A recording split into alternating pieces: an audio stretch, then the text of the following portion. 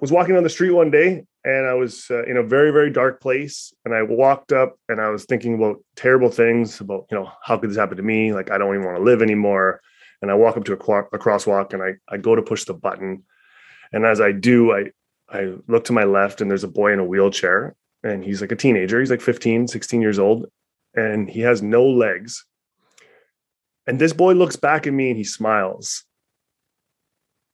And then that was the moment that legitimately changed everything. Like, that's the catalyst for me. And at that moment, I remember saying to myself, what is wrong with me? Like, here's a boy in a wheelchair with no legs, and he's smiling, and I'm standing on my own two legs thinking some dark, dark things. And that's when I made that choice. I was like, how I'm viewing things is drastically wrong. Like, there's a big problem with how I'm looking at things in front of me. This is the Limitless Athlete podcast. I'm Tom Foxley, founder of Mindset RX and your host. And I believe you have to be utterly aware of your narrative in case you're telling yourself a story which is either limiting you or even harming you.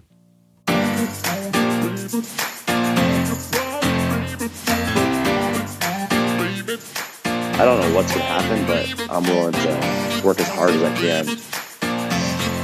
There is no past, there's no future, there's just this moment right here. If I did that, if I can get through that, like, come at me. Changing how I saw myself, like, as a man, not just as an athlete. It's okay that I struggle. It's okay. That's part of the deal. It's how I respond to it.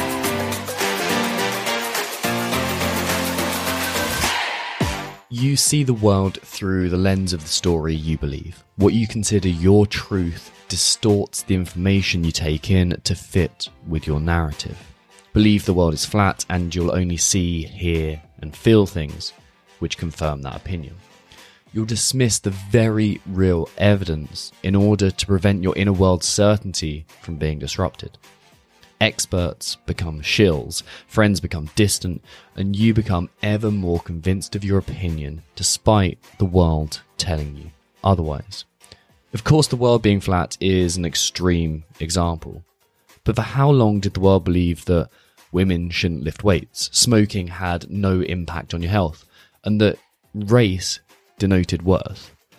Beliefs have very real world consequences, societally and personally. Do you believe that you're always going to be the victim? Do you believe that the world has missed your genius and in fact owes you something? Do you believe you'll never succeed, you're worthless, you don't deserve love, or you're inherently weak? And more importantly, are you blind to the bountiful truth which proves otherwise, just because some inner part of you seeks the certainty of your confirmation bias? Your beliefs aren't shaping your world in a metaphysical or hypothetical way. They're shaping your world through filtering out aspects of reality, distorting your thoughts, crafting your emotions, choosing your behaviors, and ultimately dictating your success. You are the only person who has the power to see through your own internal bullshit and realize your potential. And that begins with making conscious decisions about how you're going to interpret the world. In this interview with the mindset coach of some of the best CrossFit athletes around, Brett Paperny, we are going to explore the way that you can consciously choose your interpretation of reality and therefore set yourself free from your limits. Before we get into the show, if you're a coach, listen out to our very specialized series for coaches coming up, where we're going to address the biggest mindset issues that coaches face and how to get beyond them. And then next week, we are going to be discussing with Nessa Carey, expert and author, how your environment is changing your physiology and mindset through the phenomenon of epigenetics. So let's get on to the show with the wonderful Brett Paperny.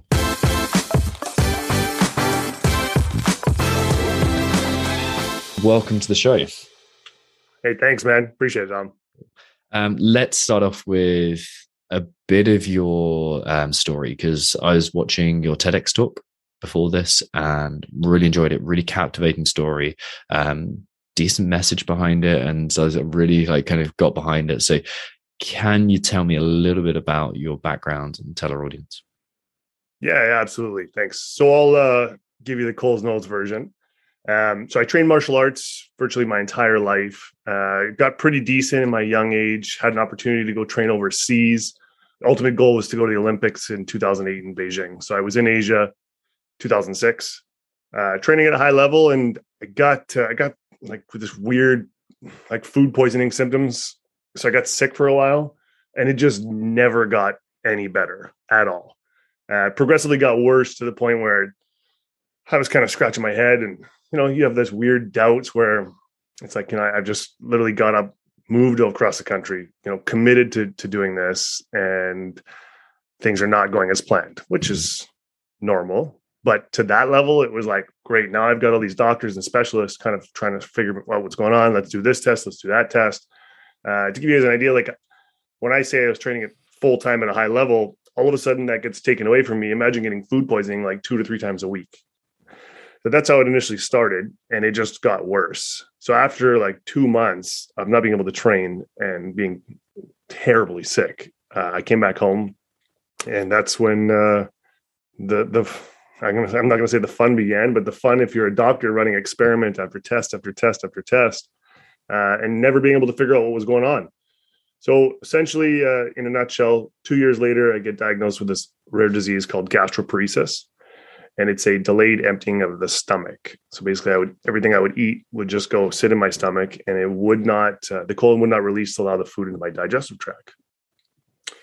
So again, food poisoning symptoms. It was terrible, man. It was a terrible time. I developed alopecia. I lost all my hair. I went from 180 pounds down to 124 at my lowest. Needless to say, when you're training at a high level and you're trying to go to the Olympics and then it gets taken away from you and there's no known cause as to what's happened. And at the time, there was still no cure for gastroparesis. You can especially imagine. When so much of your identity is around like the physical element of what you do. Absolutely. Yeah. It's just so much, man. So the psyche took a massive hit. Like I was in a dark place for a long time, and hey, we're all human. We all have those thoughts. We all have different thoughts. Sometimes they're good, sometimes they're bad. And we know when we're in a bad state, sometimes those thoughts that are bad become amplified. So to sum things up, I was like that all the way till 2010. I was trying different medication to try to help. And again, it was just more like a science experiment. But I got to the point where I'd started to realize that in my mind, I was making this so much worse than it was. Yes, absolutely. I had gastroparesis, clear as day. But man, the more I thought about it, the more anxious I would get. The harder it would be. I'd be like, man, this is my dream. And then all of a sudden it would just come crashing down. So I was putting like so much more weight on my shoulders every single day. And the ramifications were, it actually made me feel 10 times worse. So yes, of course I was sick, but I was definitely making it worse. And I see that now. So I was walking down the street one day, and I was in a very, very dark place. And I walked up and I was thinking about terrible things about, how could this happen to me? Like, I don't even want to live anymore. And I walk up to a crosswalk, and I go to push the button. And as I do, I look to my left, and there's a boy in a wheelchair, and he's like a teenager. He's like 15, 16 years old, and he has no legs. And this boy looks back at me and he smiles. And then that was the moment that legitimately changed everything. Like, that's the catalyst for me. And at that moment, I remember saying to myself, what is wrong with me? Like, here's a boy in a wheelchair with no legs, and he's smiling, and I'm standing on my own 2 legs, thinking some dark, dark things. And that's when I made that choice. I was like, how I'm viewing things is drastically wrong. Like, there's a big problem with how I'm looking at things in front of me. So I made a conscious decision that day to change the way I viewed things. And it wasn't easy. There was, I still had my moments, but I did start to notice that on a daily basis, things started to change. Even the little things. Like, I remember one day I came downstairs and my mom just looked at me, and I was like, what's up? And she's like, oh, you just look different today. So like, it's like when you start to do something and then somebody compliments you on it, like that You're positive definitely gonna do reassurance. some more of it. Yeah. Yeah. so it started that, and then I started, learning some more about mindfulness, and then I started practicing meditation, and then some breath work. Then I tried to, change up like the stuff that I was eating, and I started making this big comeback. And now all of a sudden I had some momentum, and I was moving in the right direction. And to sum things up, in 2012, after 3 specialists in the world told me I would never train martial arts again, I was able to compete at a national level for Canada. So I mean, it was such a big moment for me, even though it wasn't the Olympics. It was only nationals. But to me, it was like the Olympics. It was like the biggest win of my life. So that's where everything kind of changed for me. And I learned over those few years that the mind is so much more powerful than we think. And then I started to think about, wait a second, there's got to be a gap. Because when I was training at a high level, we were training physically at a high level. Like, we had some great coaches, great nutritionists. I mean, the strength side of things, great coaches, but there wasn't much in the way of mindset. And I said to myself, man, if I can potentially overcome gastroparesis, which yes, I still have, but I've been able to manage it no problems since 2011, that what could this be applied to in real life? Or what could this be applied to from an athletic performance standpoint? And that's it, man. And I started dabbling in coaching pro athletes, and it's all I've done since. Sweet. I want to go right back to the beginning. Did you always have an interest in the mental aspect of sport, or was it kind of not something you're oblivious to, but something you didn't really think about more than the average person? Yeah, I wouldn't say I was oblivious to it, but I would think it was more like, if you want to be the best, you got to do the best work. You got to put in the best. Like the very effort output, thing. Yeah. Like my dad is this old school, short, stocky Italian guy. Like, like those guys, the deep voice, you don't mess with, right? He's 5'7", but I'm scared, shitless of the guy, right? So he's the kind of guy that's like, hey, if you're going to do it, you do it 100% or you don't bother doing it at all. Like that's how things work. So I was very physically like output, as in a sense, like if you're going to do it, do it. But it wasn't so much about the mentality or the mindset that can create that. It was more like, I got to do this. Like, I know I have to. That must be super useful working with CrossFit athletes. Like, one of the things that I'm sure you see as well is like the desire, like, can I do more to solve this problem? Like, what else can I do? Like, can I push? How much more like than 100% can I give on this? And sometimes it's about actually like slowing down, and it's about treating yourself with kindness and compassion, which is like doesn't come easily to a lot of those. So like having that reference point must be super useful for you. Yeah, totally. I mean, you think about so many people when we look at athletes, for example, how they approach a barbell. Like sometimes you can even tell right away whether they're going to hit this lift or they're not, just by their physical state, which is a reflection of what they're thinking or how they're approaching the bar, right? So even if they're saying, I got to put output, I got to do this, I got to do this, I got to do this, maybe they're putting so much pressure on themselves that's putting themselves in a bad state, which is then losing their output. Yeah, like how many times do you see, I was in the gym the other day and I saw this girl catch a clean, and as she caught it, she just shook her head. And I was like, oh, okay, like, man, okay, right. That is preposterous for your neck health, like catching 60, 70 kilos and then just shaking your head. But also, yeah, that's not going to help you from a mental point of view. So you kind of like had this output based mentality, very much like, can I work harder? Can I push harder? What kind of coaches did you have? What kind of role models do you have? Yes, I mean, cool. Training at a national level, we got some pretty decent exposure. But my main martial arts master back in the day was, he was actually from Vancouver, who was originated from Hong Kong. Now, their Eastern culture is, again, very output driven. Like to give you an idea, when I was training full time in Canada, so we would train, 5 or 6 days a week, pretty hard, sometimes 2 sessions, a light form session in the morning and then maybe a harder session in the evening. When I went to Asia for the first time, their training was about 3 times what we were doing here. So the first week that I was there, man, I was getting my butt kicked. I realized like, whoa, there's a massive gap in just physical output. So there's the actual capacity side of things, which is cool. Then there's the technical side of things, especially with martial arts, where it's a little bit more fine-tuned. And then there's the nutrition side of things. So that was kind of the coaching that I always had for martial arts specifically. So I had some decent exposure, some cool cool coaches, but man, again, very few touched on actual mindset. It's interesting. Like it's Taekwondo, right? That you can That's beat right. Okay, so like I've been involved in Brazilian Jiu-Jitsu for a while, like off and on now. Like kind of I did a lot of it for a couple of years and then less now. Like everyone who seems to do BJJ, who Sure. got excited by Joe Rogan talking about it, then gets distracted. Yeah. Like, and the mentality there seems to be maybe it's the physical thing of like I'm not actually striking, I'm grappling, and it like there's a little bit. I felt like it was a little more supple and soft and gentle. Just the mentality, maybe it's the Brazilian aspect of it as well coming into it. But then there's other martial arts which have this very kind of rigorous, strict, do the thing in these exact kind of blocked out ways. Totally. And it seems like you got that side of things. Totally. Yeah, absolutely. I mean, that again, martial arts specific. Like if you look at something like Wing Chun or Wushu, like these martial arts are so centered from like breathing, like being able to put your body into a specific state to generate a certain amount of power. Those martial arts, I mean, I have the utmost respect for all martial arts. It just depending on what you're looking for. Me, the big thing for Taekwondo is I was good at it. And I loved the fact that it was in the Olympics.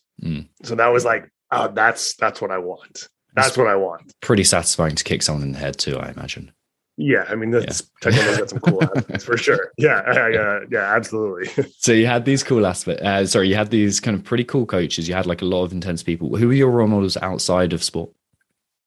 So when I would say actually the biggest role models that I had, definitely my family. Of course, my old man. Like to give you an idea about my dad, and I reference him quite a bit. So I'm Italian. I obviously played soccer growing up, and my dad was clearly my coach. I mean, that's just how it works. And I always played defense.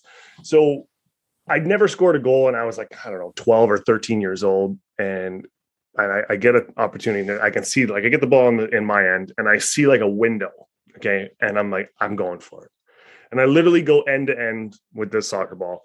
I'm like deking out everybody. I mean, I probably wasn't, but that's the vision I have now, right? So I'm like doing all these crazy moves, and then I score this crazy goal, and it's like the TSN turning point. Like this should be on like the highlights reel. Okay, again, in my mind, right? But I score my very first goal at like 12 or 13 years old, so you can imagine what it's like, right? I'm super pumped, and I look over at my dad, it's my dad, man. You know, I can't wait to see his reaction, and he's pissed. Like livid, man. Okay. And the first thing that comes out of his mouth is referee sub, and he benches me. Because you weren't doing the technical right defending job. Dude, I'm now in like shambles. I'm like an emotional mess. Okay. So my dad's like super strict. My mom is like the ultra caring, compassionate. I'm still her baby boy. Like, you know, that kind of, so I always had like the extremes, and I don't understand what's going on. We get in the car, it's silence, and he says, "You have no idea why I benched you." And I was like, "No, I don't know." And he's like, "If you're too busy trying to play somebody else's position, how are you going to play yours?" So, okay, I get it, right? Mm-hmm. So that's the kind of mentality that I grew up with. So from a role model of discipline and execution, it's always been my dad, and like always, you know. And then there's the caring, loving, compassionate side, which, you know, I really felt like I grew into when I started practicing meditation. That's definitely from my mom. And then, you know, along the journey, of course, I've had some cool executive coaches, and still now I still have a coach as well. Yeah. Coaches need coaches too. Always. When you came across the mindfulness meditation world, that's often a juxtaposition to Western culture of go, be incredibly productive, and like almost that toxic productivity world. What kind of how was that juxtaposition actually before we get into things? Yeah. So basically, after I came back and fought my way back into nationals in 2012, now it was like, okay, at the time I was 30. So, I mean, I was already old competing in martial arts. And so I was like, okay, now what do I do? Right. I mean, I spent the last 10 years trying to make it to the Olympics. Clearly that's done. Like, it's time to retire from, high competitive martial arts. What am I going to do? Like, I had no idea what I was going to do for work or anything. And my martial arts master, who was here in Vancouver, he said, "Hey, I think it's important for you to take some time for you, make sure your health's still in check." And he's like, "I want you to come with me and try to I don't think he said it, because I would have been like, what are you talking about? Like, he's like, I want you to come with me, and we're gonna do some things or whatever. So I go to this place, and it's like ultra quiet, and like there's people sitting on these cushions. And again, I'd practiced mindfulness at my house, by myself, and tried, and I was like, oh, okay, this is different, but I'm coming in with an open mind. If I don't, I'm gonna get in trouble. So let's go, right? So then I sit down to start doing my things, and I'm just like rocking back and forward, the monkey mind, like just like, what's going on? Like, what am I gonna eat for dinner tonight? What am I doing? Right? Just the usual. And he pulls me out like 20 minutes later, my martial arts master, and he's like, hey, look, like, I'm not gonna ask this much of you, but I ask you to commit to this and just give this a legitimate shot. And I was like, okay, sorry, sir, no problem, let's go. So I go back into this meditation hall, and I just let go. I remember just letting go. And I just said, okay, I'm just gonna embrace this. Man, I went every single day for the next 2 weeks. It was not that it was easy. It wasn't, it was tough at first, but then I just said, well, if I'm actually going to get something out of this, I can't have any preconceived expectations on what I'm supposed to be getting. So why don't I just go through the process and just let it be? And man, I fell drastically in love with that entire state of just letting things be. What was that kind of process like? The kind of the time domain you're going for, the kind of techniques that you were taught, was it very much like, because you get things like Dzogchen meditation, which is like, okay, you want to turn inwards and recognize the fundamental kind of nature reality. Sure. And then you've got other forms of meditation, which are very much like, oh, just sit in restful awareness, like that kind of thing. Yeah. So there's three big ones that I would practice as I continue to practice martial arts or meditation. Sorry. So I actually ended up teaching it after about 2 years. So there's a standing meditation where you stand still upright. There was a sitting meditation, like literally sitting on a cushion. And there was also a walking meditation, which I absolutely adored. Okay, the two types of walking meditations that I'm aware of. One of them is like you're watching the world come towards you and you're seeing your place in that kind of transition. And then there's the other one, which is like the sensation based. Which one were you going for? Yeah, so sensation based, and mine was it's essentially walking in a circle. It's called Bagua. And it's like you're walking around a tree, essentially. And the reason why I fell in love with Bagua is because it was actually formed. It's like a meditation and a martial arts mixed together. So there's a lot of cool videos of Bagua. Man, yeah, like thinking about this, it makes me smile. You're so stoked. Yeah, I told you, you're bringing me back. You're bringing me back, man. Yeah. So that journey for those 2 years, so let's call it from 2012 to 2014, 15, was incredible, man. Like incredible. And a lot of the practice that I do with my athletes today still incorporates some form of meditation, visualization, breathing, and so on. It's such an incredible lesson that for me, it changed my life. Yeah, that mindfulness and the ability to see your thoughts as something separate from you is what I feel is like the kind of the foundation of mindset. Like once you start being able to separate your experience and not get so absorbed by your thoughts and treating them as this kind of indisputable truth, like whether that's through meditation or whether it's through journaling or whether it's through reading philosophy, like once you've got that perspective on your internal state, that is like the start of a superpower. Totally. And that's the starting of my program. So when I work with athletes today, that's literally the first thing that we work on is increasing your level of self-awareness. Like I believe that everybody knows exactly who they are, but that's again, such a bold statement. But at the same time, I feel that we don't know who we are at all. Like a lot of times there's this subconscious or preconceived notion of what the society expects us to be like. So we think we're that person, but a lot of times in reality, we're not. And I mean, I was one of those people as well. Like we're all the same in terms of that. Like we're all human, right?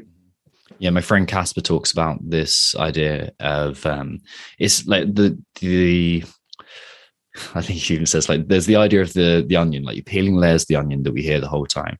He said, what are you left with at the end of that? You're left with pieces of onion that you can't eat and smelly fingers.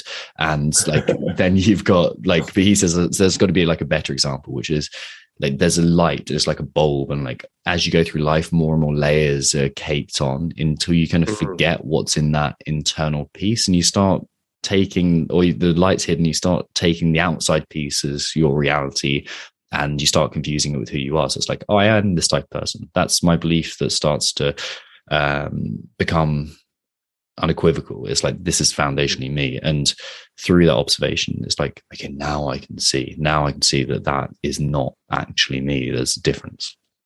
Totally. Very well said. I love that analogy, man. Yeah. Good with a bit of humor in there.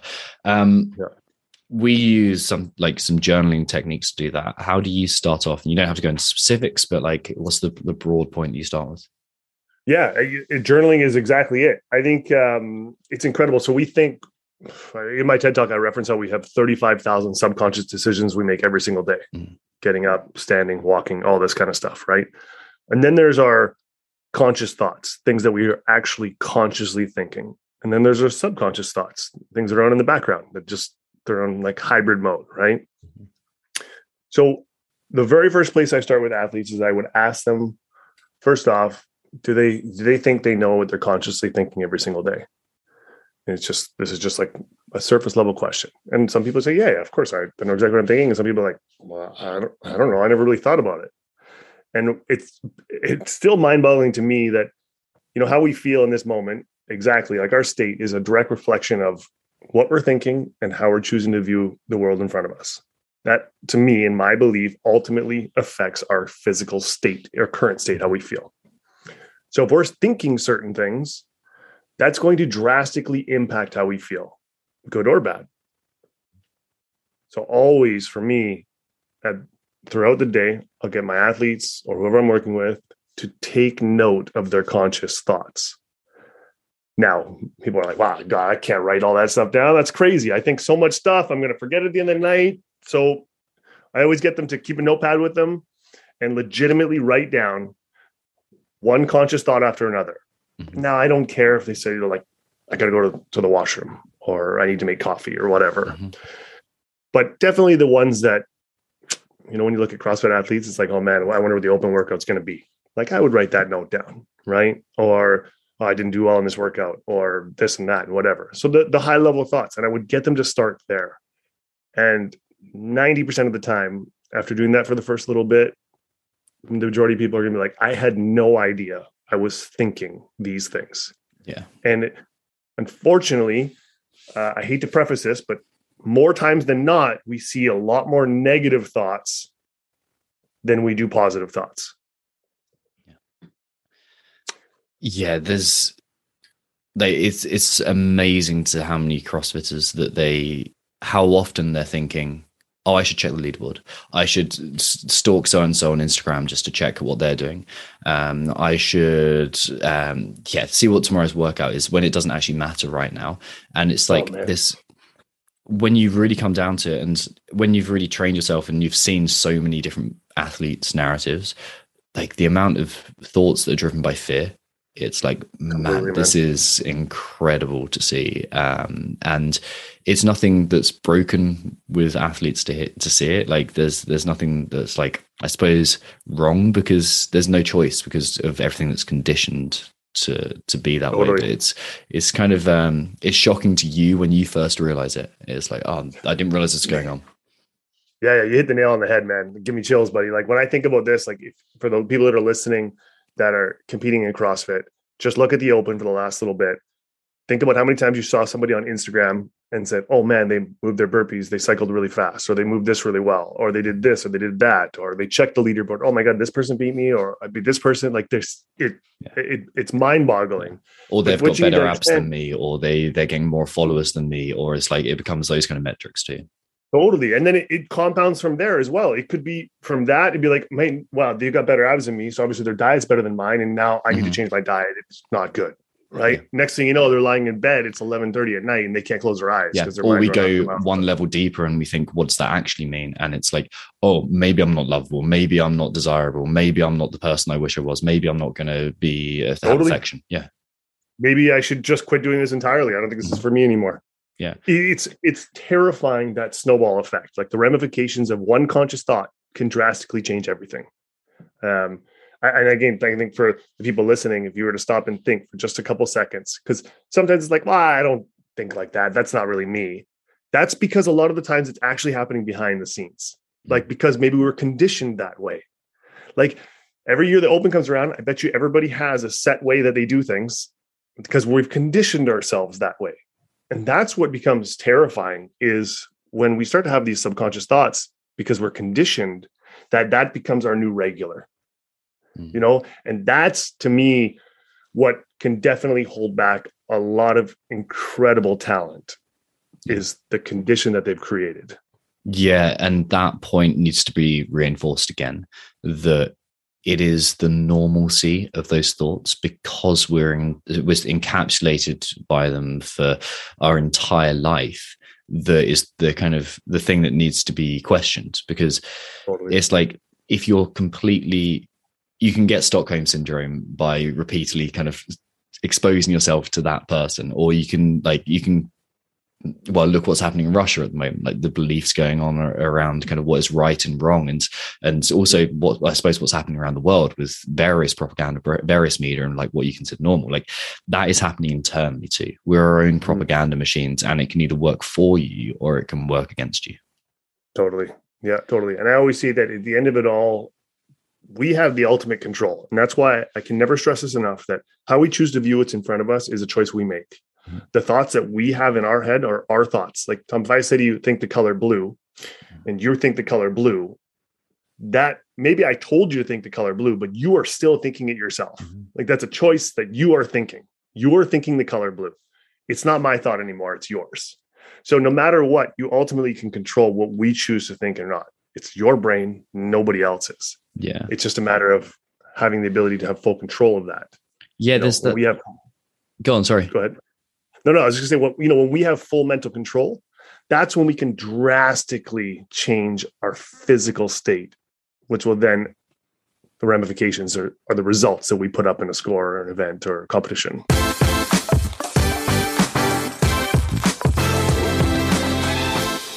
Hey, if you're enjoying this episode, chances are you'll enjoy our free ebook, How to Stop Substandard Self-Critical Plateaus and Unleash Your Potential. It's a step-by-step guide to finding your mojo again and getting back to the athlete you know you can be. It's free. You just have to stick your email address in and download it. To find it, head to mindsetrx.com/ebook. That's mindsetrxd.com/ebook. Now, let's get on with the show.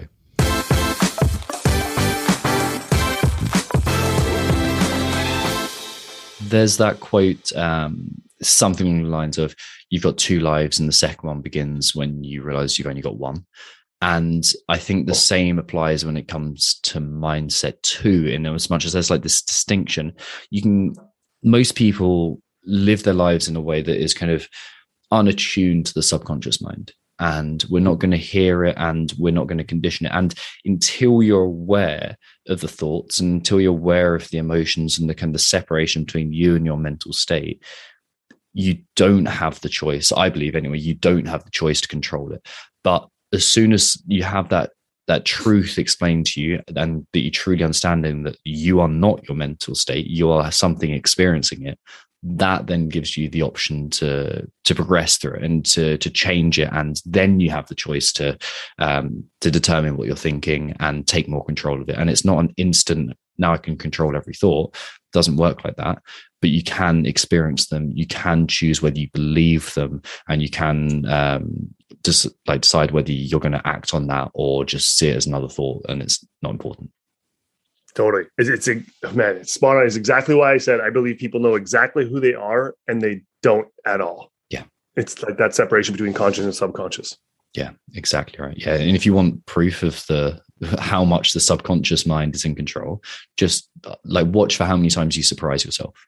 And it's a lot more than you realize. And yeah, it's a lot in there. Okay, so martial arts, went through the medical issue. You had that moment that was a revelation to you when you saw someone else choosing their mental state. That must have been pretty drastic for you. And again, that whole butterfly effect, to me, it still blows my mind. Like that drastically changed everything for me. I can literally trace where I am today back to that very moment. Yes, there's a lot of turning points we have in our lives, for sure. But for me, that was definitely the biggest. That's my catalyst, right? And now I respect that more than ever because I live that. I embrace that. That my whole business is built off of that concept. That the reality of how we choose to view things drastically changes our life. Like it's a choice we make. And in my TED Talk, I reference at the very end, you're one conscious decision away from an entirely different life. And that time in that moment, I said, I need to turn my adversity into my advantage. If this boy can smile in a wheelchair with no legs, and I'm standing on my own 2 feet and depressed with thoughts of suicide, there's a serious problem in my head here. Like there's something wrong. You know, to me, the ultimate power again is having full conscious control. And that's the way I do my best to live my life. And again, I'm still human, man. I have my moments. You're not perfect. Yeah. Unfortunately, just ask my ex-girlfriend. She'll tell you all about it. You know, listen, we always have our moments. And so, man, I remember in 2018, I was at a Tony Robbins seminar, and he distinctly said, even himself has his days. He's like, I have my moments. I have my days, just like everybody else. We're all human. The difference, though, is he has the ability to snap out of it a lot sooner than somebody who's not practicing it. Yeah. And that resonated with me. It's okay to have moments, but that's why we have to have tools or certain things that we can do to take back conscious control.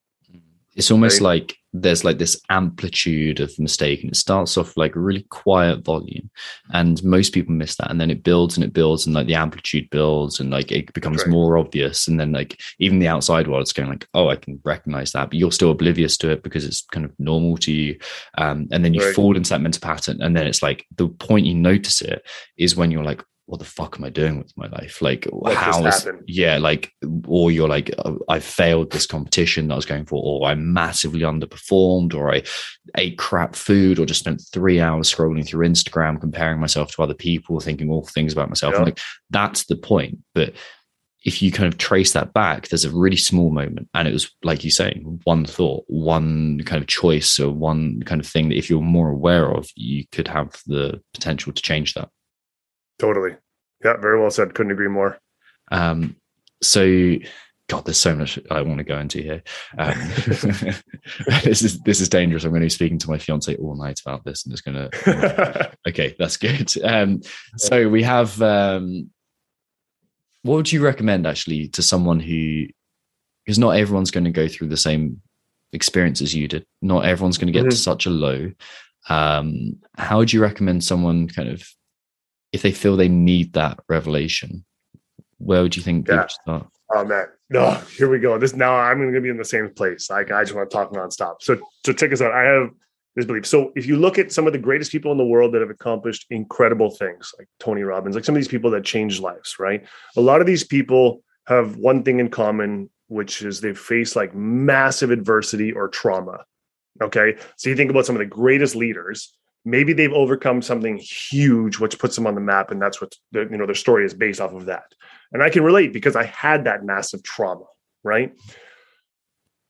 But it doesn't mean we have to have trauma to take control or to do something great. And the beautiful part about this is that the mind does not know the difference between reality, what's in front of us, versus what we construct, like what we tell it every single day. Now, I'm not saying go lie to yourself. Not at all. But that is why we have people that are compulsive liars, and then they believe it. Even though something didn't happen, they've convinced themselves it did. But that can work with us to our benefit. It just depends on what we apply it to. So if we haven't had some massive trauma or some huge adversity and we want to make a big change, we got to find our purpose. Okay. And to me, purpose trumps motivation tenfold. Like motivation will always come and go. But purpose is the driving factor that makes us move forward. Okay. So I would say to those listening is, what is your true purpose? And if you don't know, it's okay. I would ask them, if they don't know what they want in life, I would damn well know that everybody knows what they don't want in life. Mm-hmm. So take a look at what you don't want and reverse engineer it from there. Do the things that are opposite to what would make you what you don't want. Okay, so you either have purpose. If you don't know what you want, take a look at what you don't want and build it from there. What's your purpose? Oh, good question, man. My purpose is the fear of living in regret. So I'll tell you a quick story. Is I look back now in 2008 when I got, or 2006 when I got sick in Beijing, going for the Olympics in 2008. I realize now that there was so much more I could have done and I didn't. It was easy for me to play the victim card and say, look, I'm sick. I can't do this. I'm throwing in the towel. Maybe it got too tough. Even the guy who was like, output, do it 100%. I threw in the towel and I gave up. Now, don't get me wrong. I had an illness, but I've proved that I was able to overcome this illness. I can't go back, man. Like I cannot go back to compete at Brett at 24 years old to go to the Olympics. It's done. That is what pushes me so damn hard every single day. So I have to accept the fact that that's gone, but I refuse to let it happen again. Just a quick side note. I had this conversation with Emily. So Emily Rolfe at the CrossFit Games this year. She got really sick. She got E. coli. And there was a moment when I looked at her and I was like, in my mind, I was like, man, I've never seen her this sick in my life. Like ever. I don't think she can be able to compete at the next event. And at the games, you don't make the event, you're done. And I said to her, if you don't dig deep and change your state right now, you'll regret this moment for the rest of your life. Because in a week time, when you look back, that E. coli poisoning isn't going to be as bad as you think it is. Sure, it's bad, but you must get out there and go right now because you'll regret it for the rest of your life. And that's the power of my purpose, man. Like for me, that's what drives me every single day. It's cool to hear that story from your perspective, because when she was on the show, she told from her perspective, and seeing what that did to her and giving her the kind of, not necessarily the boost, but the uncovering of what was actually important. That really drove her. So again, shows the power of having a mindset coach. Like it shows the power and having someone who can flip your perspective, because in those times, you're not always going to be able to do it yourself. You're not always going to be able to eventually you can get better at it. But having that team around you, someone you can see with perspective the situation you're in and say, hey, here's it back at you. But also you having that ability to accept that, and the perspective that to see actually they know what they're talking about too. That's a really important tool. Yeah, man, that was one of the most incredible athletic performances I've ever seen in my life, done by Emily. And I've spent countless hours with her. We live in the same city, right? And I'd never seen her like that. So I remember distinctly having this conversation and saying, there's millions of people that would do anything to be in your shoes. Millions. And, you get a bit of a reaction. And as a coach, you know how we are. We build on that, right? And then I remember hitting her with this, I can't go back to the Olympics, but you have a choice right now to get out on that field and go compete. I don't have that choice. I don't have that option, and that's power. That's power. And then I know the last message to her was, I just proved that it can be done. I talked to her about Tim Grover's book, Relentless. And I said, Michael Jordan, he got food poisoning the night before and he was sicker as a dog. Tim Grover says he's never seen him like that before, but yet he goes out there and he has one of the best games of his career. So it can be done. She can do it. It's about making a choice. And she did. Yeah. And she goes on to win an event. Yeah, that's the bit that Emily talks about as well, that kind of reference and seeing that someone else has done it. And it kind of is, I suppose it's almost similar to, but a different version of you seeing that guy in the wheelchair. It's the kind of, oh, that's what actual suffering is. And what I have right now isn't as bad as I thought. And I'm choosing to feel this way. Totally. But we do that every single day. Mm. And what's wild too is if you look back at the Roger Bannister story, where remember everybody was saying you can't break the 4-minute mile, and then he went and did it. And all of a sudden, 2 weeks later, a bunch of people started doing it as well. So it can be done. Even if things that have not been achieved, they can be achieved, but it's going to go back to their purpose. Again, it's going to go back to what is driving you to want to achieve it, because it can be achieved. I may not be able to go to the Olympics for martial arts at 24, but damn well, maybe I could do it in somewhere else. It doesn't mean I can't, right? It's a choice. So when you're finding your purpose, you're thinking about goals and what you want to attain. And then how are you working back from that? What's your process look like? So my biggest thing is that for me to push forward and not letting a regret, I need to be aware of my current surroundings and what it is that I'm wanting to achieve in this moment. Okay. So it's funny. It's still that lesson from my dad. Like, you give it 100% or don't bother giving it at all. I realize now I didn't give it 100%. Right. Maybe in that moment, Emily couldn't give it 100% physically because of her capacity, but maybe she could give it 100% mentally, which would then allow her physical body in that state to do the best that it possibly could. Okay. So for me, it's like that total check-in of where I'm at today and what is my actual application. So for me, there's 3 steps. So I have an area of focus. So this is what I'm currently working on. What are the tactics that make up my area of focus? Okay, so what is the 2 or 3 plans that I need to actually do to make up this area of focus? What are the behaviors that make up those tactics? So what are the measurable things that I need to do every single day? So for example, let's say I want to put on 5 pounds of muscle. That's my area of focus. Okay, I need to train like this. I need to get a coach. I need to change my nutrition. Those are the tactics. The behaviors are the things that you're doing every single day that are measurable. That is how I maintain my output. That's how I make sure that I'm executing what I need to execute. Because it's very simple for me to sit down on the couch and scroll on Instagram and think, oh man, look how good this dude looks, or this person's so much better than me here. Like, it's very easy to do that. And then we get sidetracked. But if there's something that's tangible in a sense of behaviors, then it's measurable, then you can actually see if you achieve it. It's like somebody saying, oh, I went to the gym today, so I'm good. Maybe they didn't do nothing in the gym. Like, just because you went to the gym doesn't measure anything. Like, what you did in the gym is what needs to be measured. Follow?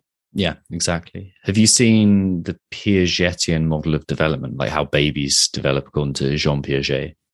Okay. No, I don't. Cool. So it maps really nicely onto what you're talking about there, about having the kind of the small behaviors building towards a bigger purpose. So he basically says that a baby learns to like lift its hand or whatever, and it's like, oh, I can lift my hand now, and it's obviously not a conscious thing, but then it's like, I can lift my hand and hit my mobile, and then they hit that, and then it spins around, then they realize that gets attention, and then it realizes that develops them. And he's talking about how that builds from, oh, I want to get food, to I want to be a good child, to I want to be like that, and it builds up in layers of development. And one way that I think we can, like, very similar to you, like looking to find a purpose and like what ultimately means being a good person to us, is looking at our behaviors, looking at what we actually enjoy doing, looking at what we want to do, and then mapping those up. So what does it mean when I do all of those things? Oh, it means that they build towards, I'm a better type of athlete. Okay, a good athlete means a good person. And there's lots of steps in between that, but it's like ultimately our reputation within ourselves. And it maps even from like a developmental psychology point of view to what we're doing now, which is kind of like performance optimization. Totally. Wow, I like it. I'm gonna have to look into this because I like this. Yeah, Jordan Peterson talks about it really well. Okay. Jean Piaget. I think he does like 3 or 4 lectures on him that are like really cool. Okay. Right. There's so much that I want to dig into. When did you start working with athletes? So I started about 2015, 2016, and initially started with martial arts athletes. Obviously, that was my connection, right? So I worked with a lot of national team athletes for about a year. It was just more like for beta, like for fun. Like I was like, hey, look, this is what really, really helped me. Because I had a few people, like my story kind of went, not viral, but it got picked up quite a bit. So people were asking me like, how did I do this? Like, what happened? So I just started sharing my practices. And then I was like, hey, there's got to be some kind of application here. So it was more like just trial and error. And then I started practicing things on myself. So it just kind of started to compound from there. And then I started getting a couple other athletes, and then in other sports. And then we talk about that butterfly effect. I bumped into Kyle Rolfe, so Emily's husband. And this is a great story. I was wearing a CrossFit t-shirt. And for those of you who don't know, Kyle Rolfe's a big guy. Okay. He's a big guy. And I bumped into him and he says, oh, you do CrossFit? I'm not like I'm in crazy shape or anything, but I'm in lean, whatever. Right. And I'm like, yeah, like I do CrossFit. Clearly you don't, buddy. Like, yeah, I do CrossFit. And, and he kind of laughed and he's like, oh, my wife just made the games. And I was like, man, what games, man? Like what games? And he's like, the CrossFit games. And I'm thinking to myself, I'm like, this guy has no idea what he's talking about. Like, no idea. And this is like early 2019. And he's like, no. She made the CrossFit games, man. She just won Granite Games. And I was like, oh my gosh, like this guy's legit. And I was like, oh, dude, who's your wife? And he said, Emily Rolfe. And I was like, well, wow. So we started talking and asked, what I do, whatever. And that was it. And I met Emily and we started talking. And I know right away, I was like, man, this girl, she's going to laugh. She probably thinks like, this is such BS. And she even says it now. She She's talks like, through that. Yeah. Yeah. She's like, this is hocus pocus, man. Yeah. And so, we started working together early 2019 before the games. And that was it, man. That's it. And she goes out there and crushes her rookie year. Yeah, she talks about I can't remember how she referred to it, like a little mental game or something you did to begin with. Do you remember that? Oh yeah, oh yeah, totally. Yeah, it was such this is so cool. It's again, just standard questions, but there was a fun thing that I had where it was like, I want you to think about two words that go aligned to each other. So it'd be like sand and beach, or socks and shoes. So there was two lines that had 20 words, so 10 sets of pairs that all made the same sense. They said the same thing. So you read those, okay, cool, makes sense, water, glass, whatever, right? Then the next section was the same thing. It was very, very similar. So again, same type of number or same type of words, but one of the words was missing a letter and it just had like an underscore. It was like missing a letter. So I got them to read those ones and you have to fill in the blank. So she's like, okay. So she does it. And then I flipped the page upside down and I was like, I want you to tell me which ones you remember. And they only remember the ones that they actually had to consciously think about, like legitimately think about, the ones that they had to fill in the blanks. And I was like, okay, so you remember this one, this one, this one, this one, this one. And they're like, flip the page back over. So they only remember that one. And I said, see the power of your conscious thoughts? Like, this is what you're consciously thinking. Look at the ramifications of it. That's all you remember. So when we highlight things in this conversation, like when you're consciously thinking, oh my God, this person's better than me, maybe I shouldn't do this, or maybe I'm just going to throw in the towel, maybe I'm not loved, like that snowball effect. So it was just like a small little thing. And she was like, wow, I never really thought about it like that. And then I asked her about her conscious thoughts. Like, what does she think about throughout the day? And she's like, I don't know. And I was like, okay, tell me some of the things you can remember. And then we start talking about it. And there was a couple highlighted pieces that fall into a different category. And it's like, see, this is exactly what we're talking about. And that was it, man. I just built some trust. And now it's almost 3 years later. And we've seen it all together, man. Yeah, dude, that's great. It's you've obviously got a gift in and have worked very hard at rather than a gift, I suppose. But you also have a natural proclivity to explaining things like that very well, and it's really cool to see. And it's like giving people that insight. It's awesome. What are the biggest problems that you see CrossFit athletes working through? I guess it depends on. I mean, there's a few for sure. You look at. I would say, okay, so the big one is still going back to what are we consciously feeding ourselves? Mm-hmm. Like I would say to you that this is probably the biggest and the quickest fix that could have such a huge ramification of change for them. So what are we consciously thinking? Like we talked about. Second one would be the whole perfection bug of maybe the open's not going perfect or I'm not executing it perfect because of this state that I'm in. Mm-hmm. So when it comes time to a competition, so we get some athletes that PR competition and we get some athletes that are completely the opposite. Again, that's totally controlled by our state. There's very, very few athletes that can go to bed the night before a competition and just feel fine. Like it's very rare, right? I mean, we might go to bed not sleeping perfectly when we have to have a meeting tomorrow morning, let alone competing at the highest level, right? Mm-hmm. So I would say that preemptive phase to put ourselves in a good state prior to a competition or during a competition are the two biggest things. Cool. What do you feel are the most effective ways for athletes to work on this? So two things. So the first thing for the self-awareness, take note of your conscious thoughts. Once you have a better idea of what you're consciously thinking, then you can have a much better idea of what that is going to do in terms of affecting you. So for example, let's say I'm sitting here, I'm thinking, I scroll through Instagram and I'm like, oh my gosh, this athlete did this open workout so much better than me. And the snowball starts. When you tag how that makes you feel, like, okay, great, now I feel like shit. Now I feel completely demotivated or I don't feel good. Like we created that state. Now we're putting ourselves in a bad position. Okay. When we're in that bad state, people tend to make poor decisions. So I have a quick high level thing, just not to sidetrack too far, but my belief is people think things. which then trigger an emotion. Okay. That emotion, we then take action and make decisions based off how we feel. So we take action off of that, and then it usually gives us a result. Okay. So it's thought, emotion, action, result. Again, when we think certain things, when we're in a shit state, we tend to make emotional based decisions. We've all been there. You know, when we're in an argument and we say something we shouldn't have said, and it just comes blurts out, and you're like, did I just say that? Like, that's not going to end well. Or I'm not going to hit this barbell, and I'm putting myself in a shitty emotional state, and I go to take action, and I just like high pull a clean and dump the bar. That's thought, emotion, action, result. For me, I want to train my athletes to have a conscious thought, take immediate action. Okay. So when you have that conscious thought, you're putting yourself into a good state, which is going to take immediate action, which is going to give you the result that you desire. Then you can embark in the emotion. When you hit a PR, then you can hit the emotion. Okay. So it's thought, action, result, emotion. Same 4 things. These are the 4 things as humans, just changing up the order. For me to do that, if we find ourselves in an emotional state, we need to change our physical state somehow.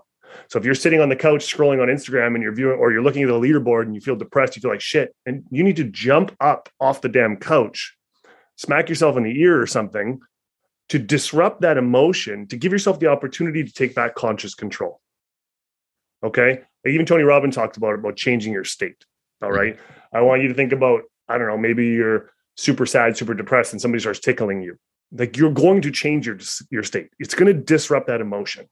All right. I have a little tiny trampoline that I jump on before I jump on a Zoom call with my clients. It's like just little mini trampolines, man. Like for me, I jump on that trampoline, it puts me into a certain state. Okay.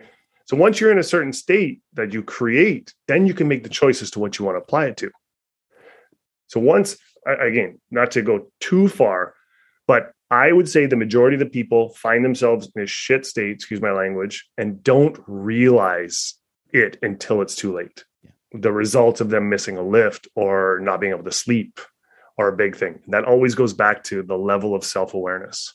Because then we have the familiarity of that state. It's comfortable to exist in a way that you're comfortable with. It's like, it's what you know, it's the known, and you don't have to risk the step into the unknown. And that is the kind of the dangerous thing to do when we're taught to seek safety.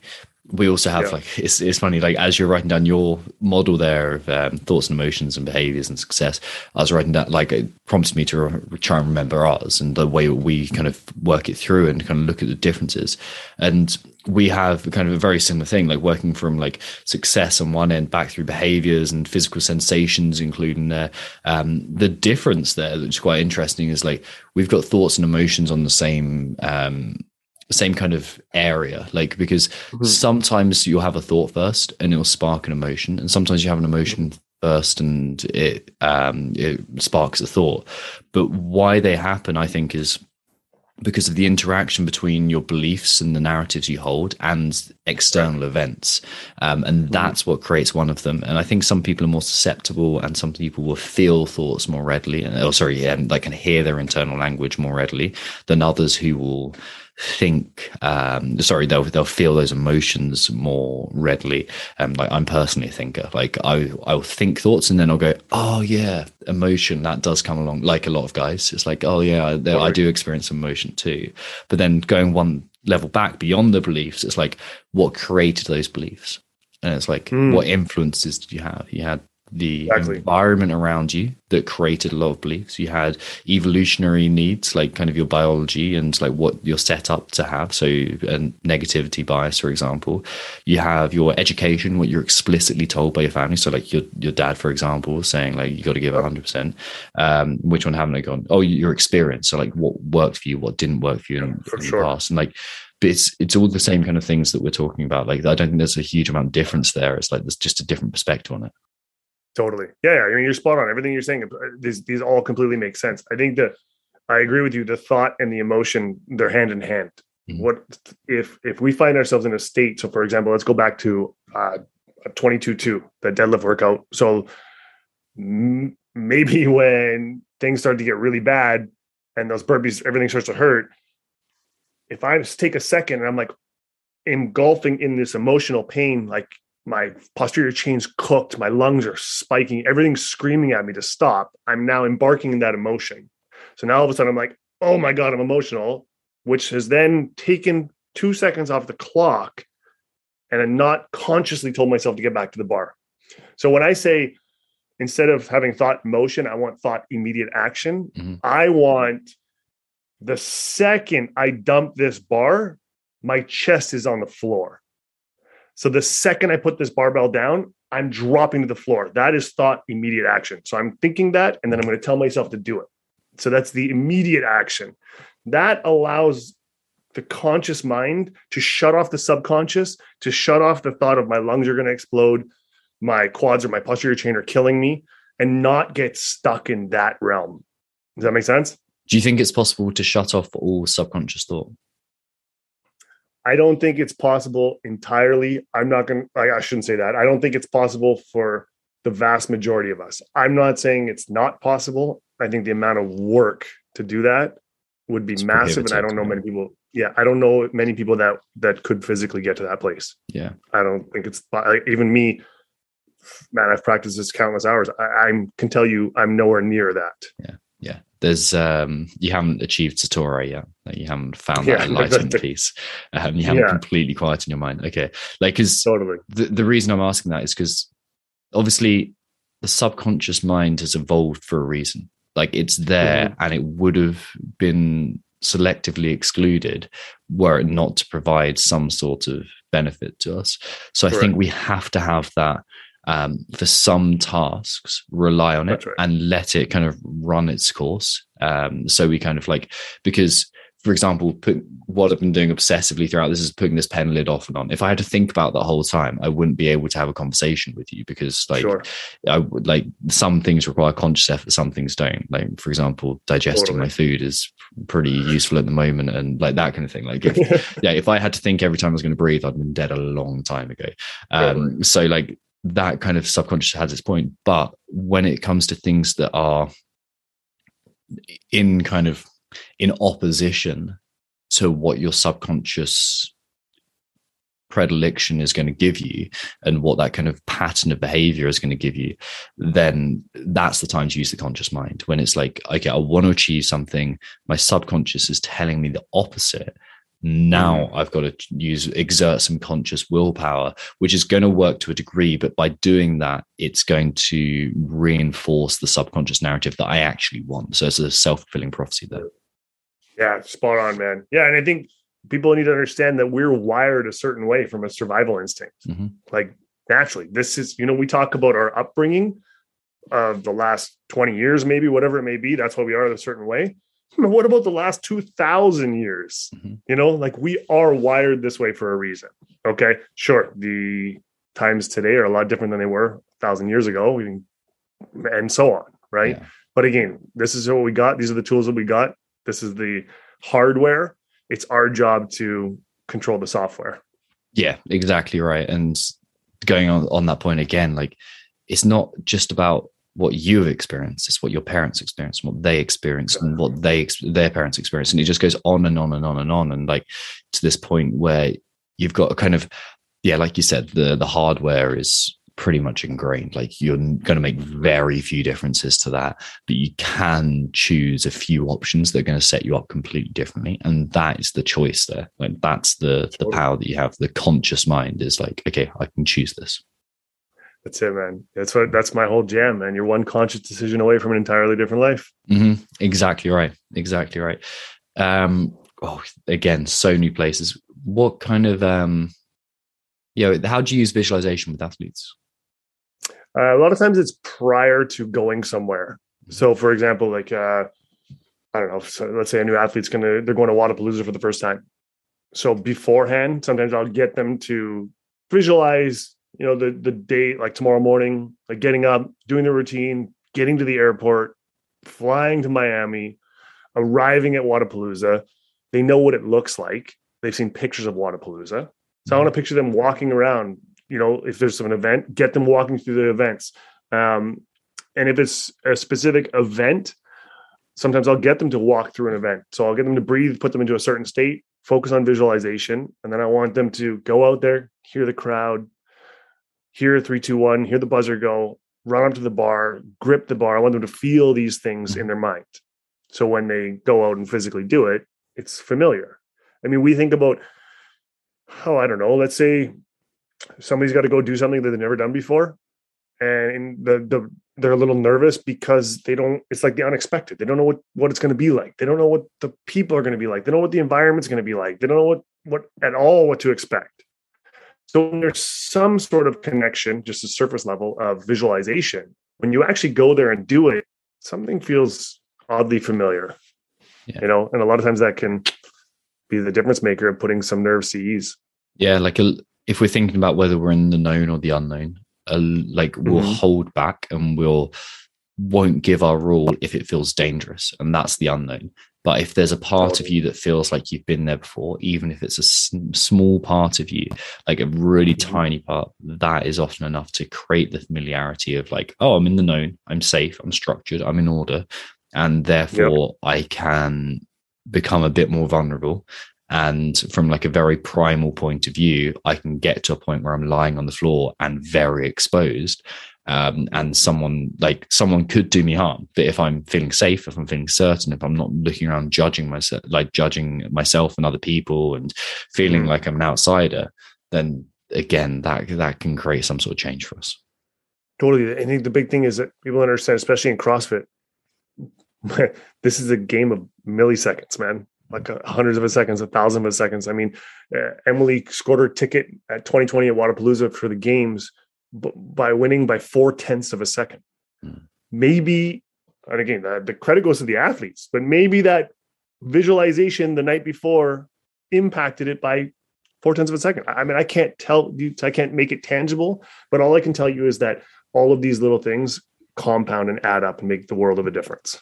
That's the funny thing about mindset, isn't it? Like weightlifting coaches, it's like, I can put five pounds on your snatch within X weeks, or nutrition. It's like, we can get you to this body composition within this time. Like we can take your Fran time down. We can take your Murph time down. We can do all these very quantifiable things. But when it comes to mindset, we are so disconnected as a culture from our mental states that we want proof. And that's not the way our mental state works. It's completely nebulous. It's like kind of everything and nothing at the same time. Yeah, especially when I say things like the mind doesn't know the difference between reality and when we tell it, right? So, and when we're looking for proof, sometimes we need something that's tangible, and that's what's challenging about mindset. That's why when you talk about journaling, I mean, that's something that becomes tangible. Like you're writing things down. Sometimes you can see that transition. You can see how things start to evolve and change. That's it's funny. It's so cool having this conversation with you because you get it. Like, this is what we do, right? So it's refreshing, and it makes me happy that there's more people out there like us teaching stuff like this, because yes, of course, this is my belief, this is your belief, but when you look at the vast majority of people that have trained their mind or worked on their mindset, the results have been big. Yeah. And again, even though I can't measure it as in you're going to get 5 pounds on your snatch, but if you talk to every single one of those athletes, a lot of times they'll reference their mindset. Yeah. And what you don't realize as well is when you're speaking to an athlete who hasn't done kind of official mindset work, they've grown up in an environment where they've had that mindset lesson given to them as their normalcy, or they've had a coach who's often that, or they've had the kind of experiences through reading or through observing something. And they've those are the kind of athletes that didn't offer a good perspective on mindset, because it seemed like you either have it or you don't, but they simply just don't know why they're successful. And they think it's down to like just this grit it out and kind of because I'm better than everyone. It's the talent myth again. But they've had the environment that produces that. And that's not prohibitive to someone else, because we're now in a situation where you can listen to conversations like we're having, you can read books, you can find other coaches where that is an option to you. Like you have that available to you, and you can train your own mindset now. It's a trainable thing, just like your physical state. Completely agree. Yeah, completely agree. We'll go for this. What books have you gifted to other people? Oh man. So that whole relentless thing has been, oh man, it's so my book, man. So Tim Grover, Relentless. Like, I adore this book, man. That's again just the relentless work ethic, that mindset, the proof people like Kobe, people like MJ, like it just shows like you can stop at nothing. So that's the physical side of things. Same thing with like David Goggins, Can't Hurt Me. Like, that's like next level, like, I'm not gonna say madness, but like just execution. Okay. Now, when you actually talk about mindset, there's a book, that's called Talent Code that I love.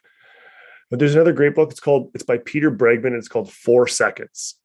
And this book is like, man, you think about, imagine having the ability to have 4 seconds before you respond in any capacity.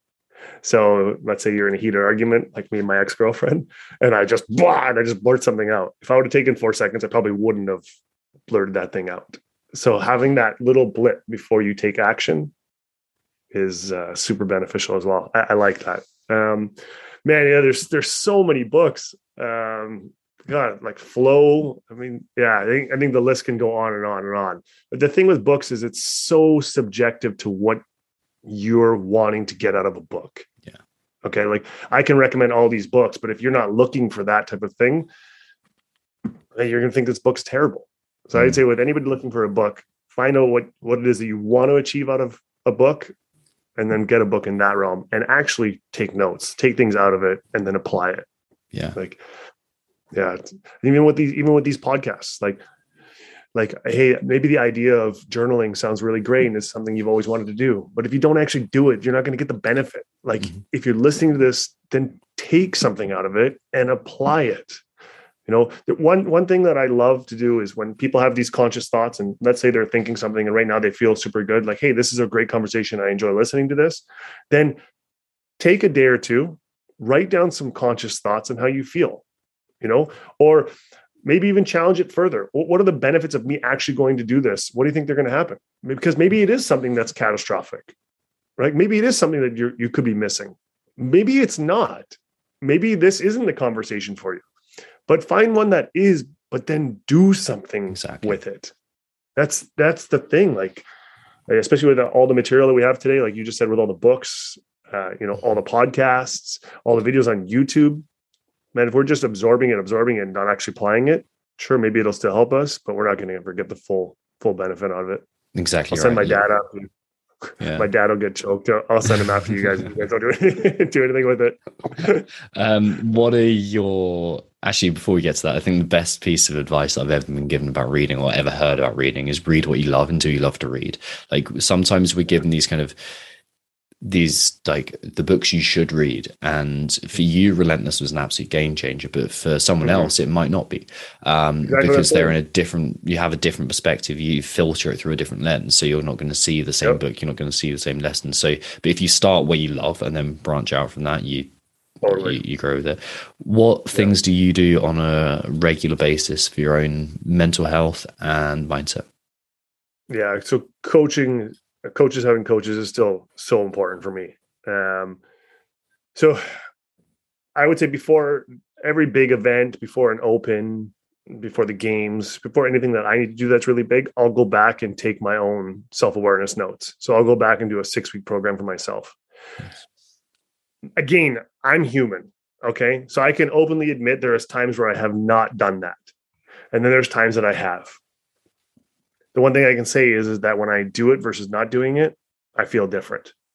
Okay. So when I go to my commitments and say, hey, if I'm committed to be the best coach that I can possibly be, I better go damn well do this. Sometimes I need a coach to keep me accountable.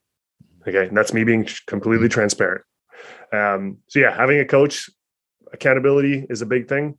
My own program, my own self-awareness, a big thing. And sometimes I like to branch out. Like, I'll live vicariously through some of my athletes and I ask them what they're doing these days. You know, what are you guys up to? Like, what are you learning? What are you sharing your best practices? And I love learning. So maybe their other coaches taught them something and I want to try it. Like, to me, it's like being a sponge is never going to be detrimental as long as we control what we're taking in. Yeah. You know, it's like back to the book thing. If you don't want to read a subject like this, and this is detrimental, don't read it. If you want to read something is going to be beneficial that you're looking for, read it, but you got to try it. Yeah, it's about controlling that environment. Like one of the differences between us and every other animal is that we can control the environment that we put ourselves in. And that is such an evolutionary advantage, and such an advantage to the athlete as well. I think that's one of the reasons why you get so many kind of like Ben Bergeron did it for a bit with his culture of like athletes that he worked with. It seems like Underdogs and Justin Kotler are doing it at the moment, like building this kind of community. Like there's other people doing it, and like you get that community. And if it's a good culture, and Knife is doing it as well, like with up that neck of the woods, actually not far from you in Washington State, and like that kind of that community and environment can completely shape who you are, and you're going to pick things up without even realizing it through that kind of implicit world. And it's such an advantage, and you can control that through, even if you don't have those environments available to you. You've got books available to you. You've got podcasts available to you. If you're listening to this podcast, you obviously have great taste in podcasts, so you're on the right path. And yeah, you've got all this available to you. So it's completely, it's there, ready to go. So you do those things through personal mindset. What are common misconceptions about mindset? I don't know, maybe probably that people don't think that they need it, or it's still a little bit foreign to them, even though it's not, because it's not at all foreign, because everything starts and ends with our own damn mind. But again, that having a mindset coach might be foreign. It's so funny. Like when I ask people, like, how many hours have you spent in the gym? They're like, wow, thousands. How many hours have you spent working on your mind? Yeah. But ask them, what's the most important factor in your performance? And most of them will say their mind and their thoughts. Yeah, 100%. It's like they're shooting themselves in the foot. It's like, okay, got it. So exactly. So I would definitely say that the unknown, and most of them maybe don't think that they need it. Yeah. Perfect. And then what is mindset? I think that's different for everybody.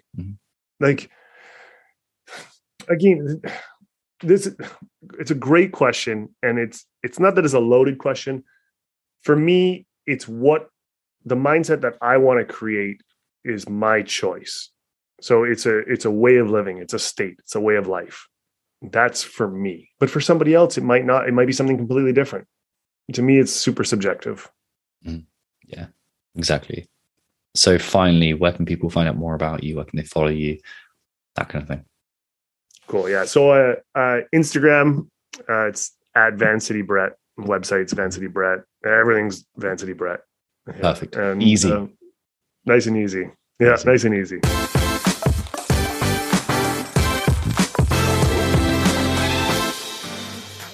Thank you for listening to the Limitless Athlete podcast, and what an episode with Brett Pepperny. Stoked with the way it came out, stoked with the conversation that we have.